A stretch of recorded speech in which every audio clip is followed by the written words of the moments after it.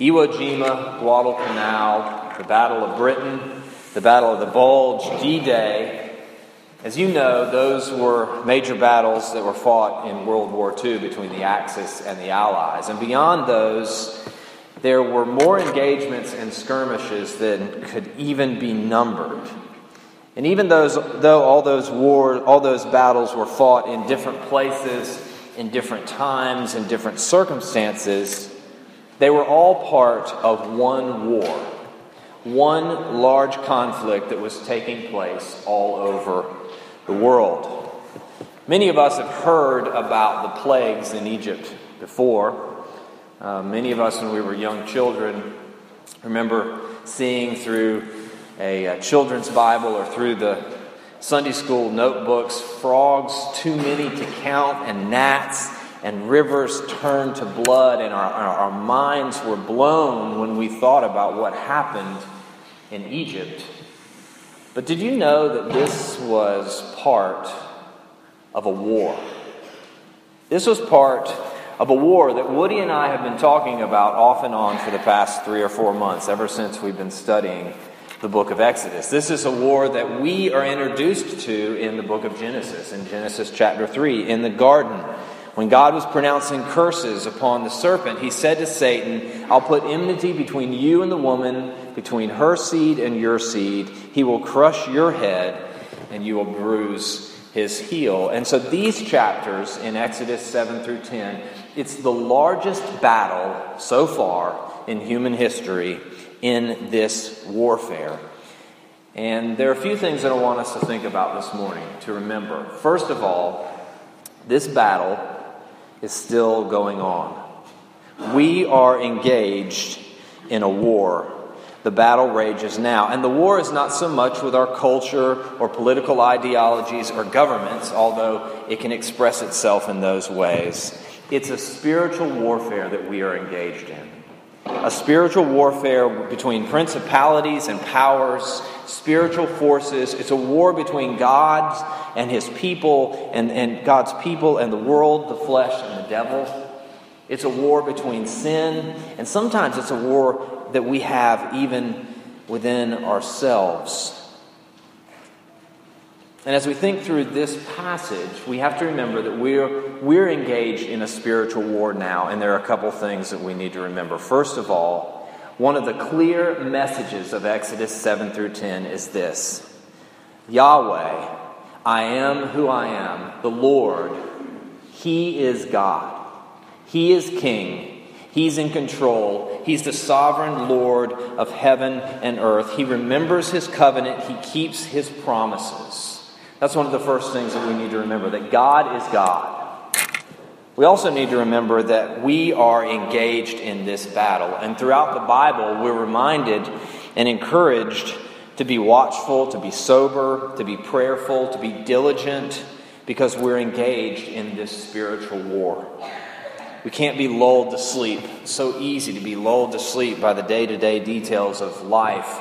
But 1 Peter 5:8 reminds us, be sober-minded. Be watchful. Your adversary, the devil, prowls around like a roaring lion, seeking someone to devour. Resist him, firm in your faith. So there are a few things that we can learn from the plagues in Egypt. The first thing we see is the power of idolatry. The power of idolatry. Idolatry is not a word that we use very often. We hear the word idol, and many of us think of ancient religions and people worshiping things that were carved from stone or wood. But the more time you spend around Christianity, the more you study the Bible, you realize that idolatry is complex and intricate.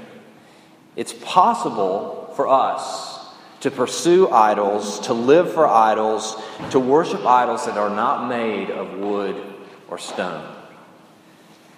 In fact, idols can be concepts. They can be people, power, control, comfort, escape.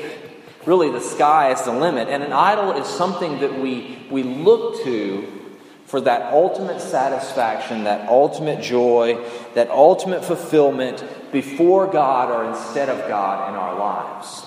And you may be thinking to yourself, okay, preacher, thanks, Josh. we're talking about the plagues in Egypt. Why are you talking about idolatry? Well, here's why. Pharaoh is, for us, a case study in the power of idolatry. He's a case study in the power of idolatry. His life is a progressive example of the devastating, corrupting, deceitful nature of idolatry in this world. And here is the scary part. His main idol was himself.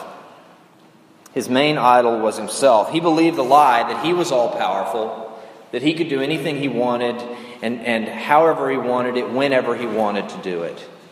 And he exalted himself above Moses and Aaron and the Hebrews and ultimately above God himself. And one of the things that we know from life and we know from the Bible is that just doesn't work. It doesn't last. It doesn't make sense. We see the power of idolatry unfold in several ways. First of all, idolatry hardens our hearts. Idolatry hardens our hearts. We talked about this some last week, but one of the recurring themes of this section in the book of Exodus is the idea of the hardness of Pharaoh's heart. Over 13 times in 3 chapters, the idea or concept of the hardness of Pharaoh's heart is mentioned. Pharaoh hardens his own heart. God hardens Pharaoh's heart. Pharaoh's heart is hardened. And at each step of the battle, with each of the plagues that God brought upon Pharaoh and the Egyptians, Pharaoh's heart became harder and harder and harder. He was committed at all costs, no matter what the outward evidence, he was committed to his own way, his own plan, his own self-reliance. Even though, step by step, Yahweh, the Lord, showed him that he is the King of heaven and earth. But Pharaoh wanted his way and his agenda and his plans no matter what. Idolatry hardens our hearts. When folks live for sin and self, when they place their wants and their desires and their power and their comfort above everyone else and everything else, their hearts become hard or calloused or unresponsive to the plain and simple realities that are right there in front of us. We learn about this more in Romans chapter 1.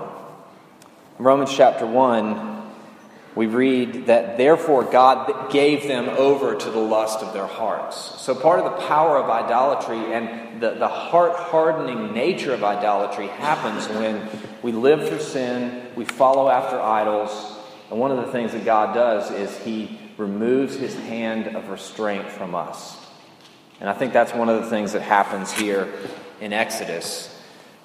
God hardened Pharaoh's heart, but that doesn't even appear until the 6th plague. Pharaoh was hardening his own heart. He was on the path toward destruction. That's what we see unfold here. And even in the face of God's power, even in the face of Pharaoh saying at times, "I've sinned, Moses, go and talk to the Lord for me." But once the initial circumstances kind of relented a little bit, Pharaoh went back to his old ways because he worshipped and served the creation rather than the Creator. Idolatry hardens our hearts. Idolatry unchecked also leads to destruction. And we don't have to go very far down this road. Step by step, stage by stage, battle by battle, his land, his people are devastated. That is Pharaoh's. We've seen it throughout history. We've seen cases of people who are committed to their way of life even though everything is falling apart. We've maybe seen it in loved ones, and it's broken our hearts. We've probably seen glimpses of it in our own lives when we've been so committed to something and it hurts ourselves and it hurts others. Idolatry unchecked leads to destruction. We see it in Pharaoh and the Egyptians. But another thing that we can learn from this is this. Idolatry identified can lead to life. Now we don't see it play out in Exodus 7 through 10. We see Pharaoh going down at all costs the road of destruction. But in God's kindness, And in God's mercy, as we look through the rest of the Bible, we know that identifying and recognizing our own idolatry, our own sin, our own destructive patterns, being honest about us even being blind and filled with pride, that can be the beginning of new life and hope and healing in Jesus Christ. If by God's grace we see our idols and turn from them to Christ in faith and repentance, God will heal us and God will forgive us. And it will take time. And it will be a long road. It usually means that we talk to other people and we bring them into our lives and we say, I need help, I need accountability to deal with these idols that I'm fighting in my life. We have to relearn how to live, how to cope, how to walk and think, not leaning on those idols in our lives, but leaning and trusting in God. I had a student of mine when I did RUF at Delta State who was on the golf team. And Matt, we played golf one day, and I said, can you just give me some pointers about my golf game? And so we got to the end of the round. I said, so what do you think? And he said, you need to go and buy this book by Ben Hogan called How to Play the Game of Golf. And that was his kind of nice way of saying, your golf swing is so broken and so messed up that we have to rebuild it from the ground up. And when we see the idols in our lives, sometimes the whole way that we think and live needs to be rebuilt. It needs to be reshaped for us to lean on God and not lean on those things that we rely on to make us happy or fulfilled. Retraining our hearts and minds and our bodies by the grace of Christ to functionally lean on Him. Here's the thing, though. Worshiping idols feels good. Having and getting more stuff feels good. Escaping reality through addiction feels good. Trying to control everyone and everything in our lives feels good. Living as if we're the center of the universe feels good. Fulfilling or giving in to our sexual desires feels good for a while. Then things turn ugly, don't they? We've known it, we've seen it in others, we've seen it in ourselves. Then we can't get enough stuff to fill the hurt in our souls. And we can't numb the pain enough to escape reality. And the bitterness and the resentment start to eat us up from the inside out. And we're overwhelmed with anxiety when we realize that we're really not in control in our lives. And we feel shame and guilt because of sexual sin. And then we remember, oh wait, I'm not the center of the universe. That is actually a beautiful place to be.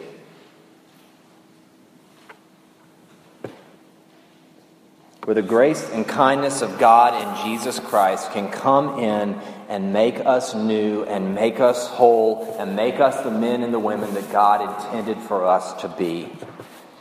Idolatry is powerful. It's very real.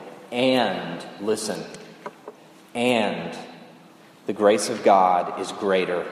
God's way of peace is better. Jesus' yoke is easy and His burden is light.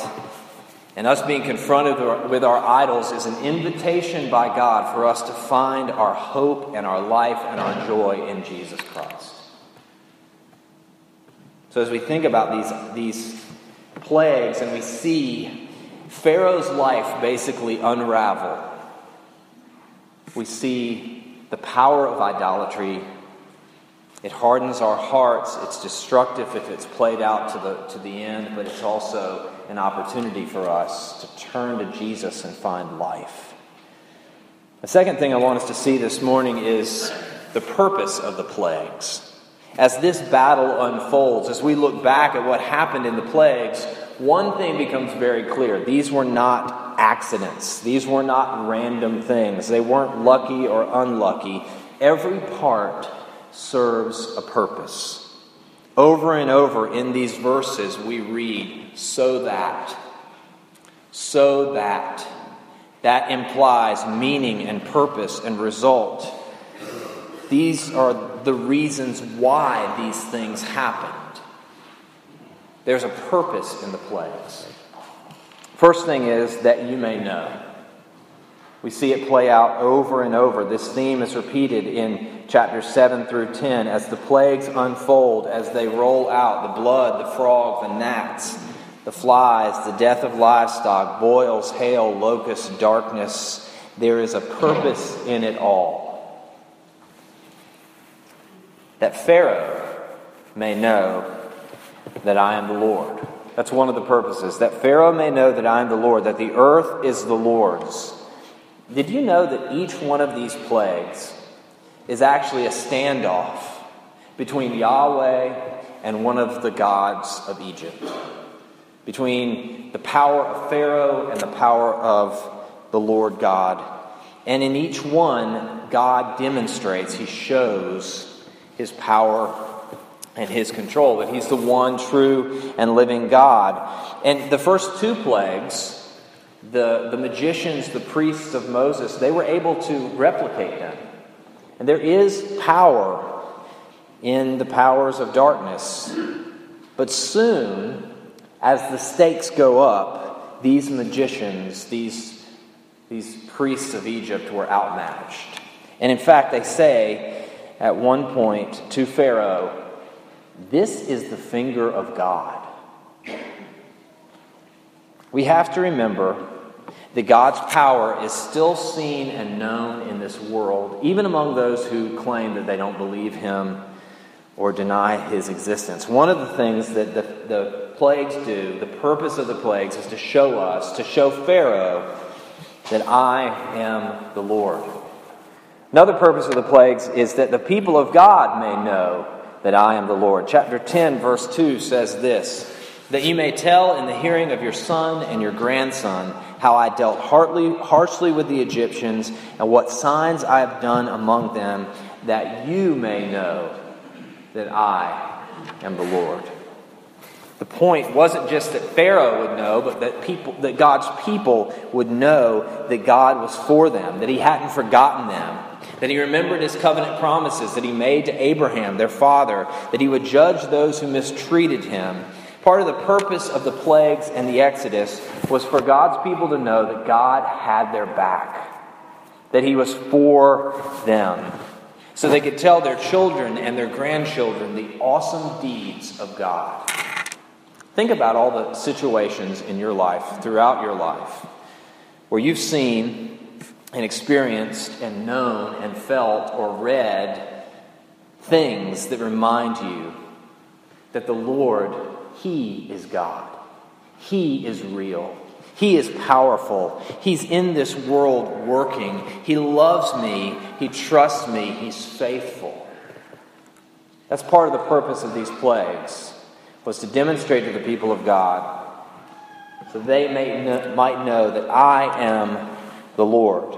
Another purpose of the plagues is so that I might show. That I might know, that they may know, but that I might show. It's closely connected to Pharaoh and God's people knowing that He is the Lord. But another purpose, an even bigger one, is that God would demonstrate His power and His might and His glory to them and to the whole world. We show off the things that are important to us. You know, you go to any high school and there's usually a big glass case of all the trophies that the sports teams have won. If you go into one another's homes, you often see pictures of family that are precious to us. Maybe your favorite piece of art is near the front of the house so everyone can see it. And we've all heard little kids tell their friends or other adults, "That's my mommy. That's my daddy," filled with pride because they love and care for that person. The plagues and the Exodus and every part of God's redemptive work, including the manger and the cross and the empty tomb, they all point to the fact that God is our King and our Savior and our hero. He rules and reigns sovereignly in this world. All of this section, all of the Bible, is an invitation for us to say, look, there He is. This is what He has done. He is awesome and powerful and mighty and wonderful. This is God. This is our God. Part of the purpose of the plagues is so that His might be displayed throughout the world and throughout the generations. Another purpose of the plagues is demonstrated here. It's mentioned in the first few verses. It's mentioned over and over again, that they may serve. It's a recurring theme in Exodus. God tells Pharaoh, let my people go. Why? That they may serve me. And it's another expression of power. The people were slaves in Egypt. They served Pharaoh. What God was doing was saying, look, they're my people. I'm their king. They serve me. One of the purposes of the plagues is that they may serve. And you know that service to the Lord is not slavery, but it's freedom. You know that, right? Service to the Lord is not slavery, but it's freedom. It's part of God's good plan for us that we believe the gospel message, that we're forgiven and accepted because of Jesus Christ. Why? So we can live for ourselves? So we can continue in slavery? So we can continue in sin? No, it's so that we can serve Him and honor Him and live for Him with our lives. That's at the heart of the Ten Commandments. It's not, here are these rules. If you keep them perfectly, I'll love you. I am the Lord your God, who brought you out of the land of Egypt. Therefore, you shall have no other gods before me. And the commandments unfold out of that. We've been set free so we can live for and serve Jesus Christ, our Lord and our Savior. We've been delivered so we can love God and love other people, do justly, love mercy, walk humbly with our God, to care for the lost and the forgotten and the poor and the outcast and the widow and the orphan, to move toward our neighbors and our families and even our enemies with the love of Jesus Christ and the hope of the gospel. We've been delivered. We've been set free so that the light of Christ can shine through us. We've been blessed by God so we can be a blessing to the nations. That's one of the purposes, so that they might serve me. What are the areas in your life where you tend to forget that you've been loved and forgiven by God so that you can serve God and serve others? Is it with your time, or your money, or your thoughts, or your attitudes, or your bodies? We've been blessed to be a blessing. We've been saved to serve our King. We've been delivered to delight in God's law, so that they might serve me. The last purpose of the plagues, I think, is that we might grow. And this is more implied than explicit, but we see it in Moses. One of the things you see, if you go home this afternoon and you read Exodus 7 through 10, you see Moses growing. You see him and Aaron changing. They're finding their voice. They're finding their feet. They're standing up to Pharaoh in ways that we thought were never possible. In fact, as this narrative unfolds, there are times when Moses tells Pharaoh, the most powerful man in the world, what he's going to do and how he's going to do it. How does God grow us? How does God change us? How does it happen? Well, it often happens as we learn to lean on God through challenging situations in our lives. When we're called to do things that we think are absolutely impossible and we can't do. God often grows us through the challenges and the difficulties and the hardships. And it's not the way that we would plan it. It's not the way that we would have written it up in the playbook. It's not the path of least resistance. But so many times God grows us and forms us into His image through the difficulties that we face. What's the phrase? Something like this: a calm sea doesn't make a skilled sailor.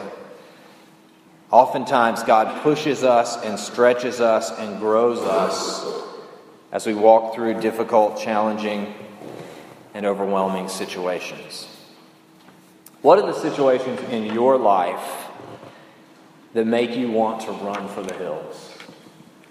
What are the situations in your life that make you want to pull the covers over your head and stay in bed all day long? Could those be the situations, the very things that God is using to shape you into the image of Jesus Christ, to grow us more and more into His image? So how do we wrap up our discussion of a passage like this? Well, we remember where we started. That's how we end. We remember where we started, that we're engaged in a war, in a battle. And what is one of the most important, most powerful things in a war? Intelligence. Information. If you know about your enemy, if you know their tactics, their movements, their plans, it can make all the difference. Intelligence can make all the difference. And this morning, we are armed with some incredible intel about the warfare that we are engaged in.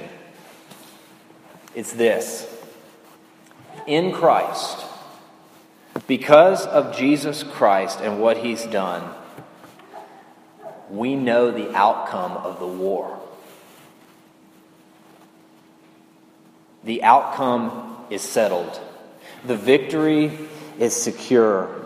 And we can look back with the knowledge that God promised that He would send His Savior even thousands of years before He came. We can look back and know that Jesus came at just the right time, in the fullness of time, that He was born in a manger to a teenage unwed mother in the town of Bethlehem. And He grew in wisdom and stature before God and men, and that He loved and He preached and He healed and He worked miracles and He turned the brokenness of this world right side up again. We have the intelligence, the info that He never did anything wrong.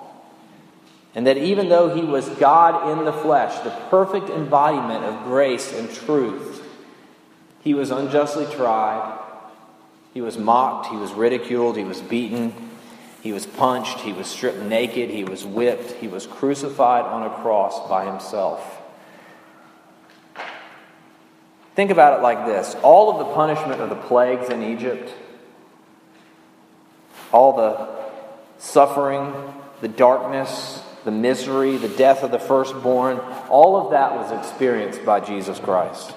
In Jesus for us. So you have this great mystery, the greatest injustice in the history of the world. The only truly innocent man who ever lived was crucified. And we have the knowledge that it served to bring the greatest salvation, the greatest gift, the greatest hope and joy that the world has ever seen. Eternal life for folks just like us. We know about the empty tomb. We know about the victory over Satan and sin and death. We know that in Christ our outcome is certain. Brothers and sisters, take courage. Take heart. Yes, we're still engaged in a war, and it is life and death, and we're called to fight for our lives and for the lives of others. We're called to turn from our idols and lean into the loving arms of Jesus Christ, that we might know Him and serve Him and grow in Him. And if you're here this morning and you have questions about the Christian faith, you have questions about what it means to follow Jesus, trust in Him, rest in Him, there's nowhere else to go. Woody said it already. Nowhere else to go. You have the words of eternal life. I read, I think it's in a book by Charles Spurgeon about a preacher that went to get his shoes shined. And the man that was shining his shoes was a young man. He was probably an uneducated man. He had his Bible open as he was shining the preacher's shoes, and it was open to the book of Revelation. And the preacher, thought to himself, I bet he doesn't even understand what he's reading. And so he asked the man, what are you reading? He said, I'm reading the book of Revelation. And he said, kind of self-righteously, well, do you know what it means? And the man looked up to him with a huge smile on his face, and he said, yes, Jesus wins, and we win with him. Let's pray.